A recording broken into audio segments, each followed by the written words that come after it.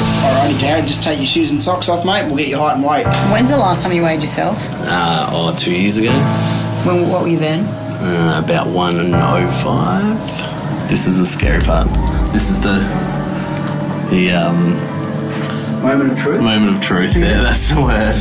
Okay, so Jared, your weight was 136.1 kilos and your body fat has come back at 35.5%, mate. Okay, so we'd like to get that down under 20 if we can. Obviously that's long term, but yeah, we'll discuss what we can do in the next 12 weeks. So is that what you expected it to be today? I didn't quite expect to be 136, but I thought around the 130 mark was about right. Probably the heaviest I've ever weighed in my life. It's pretty disheartening, really. Okay, we just had the fitness test on the bike, Jared. Your level has come back as poor, which is... It's pretty sad, really.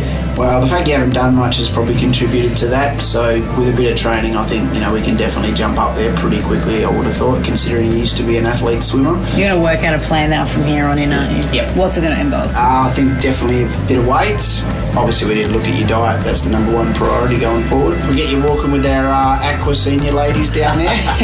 That sounds about my face. They'll probably beat me. I think you fit right in as a Dockers fan.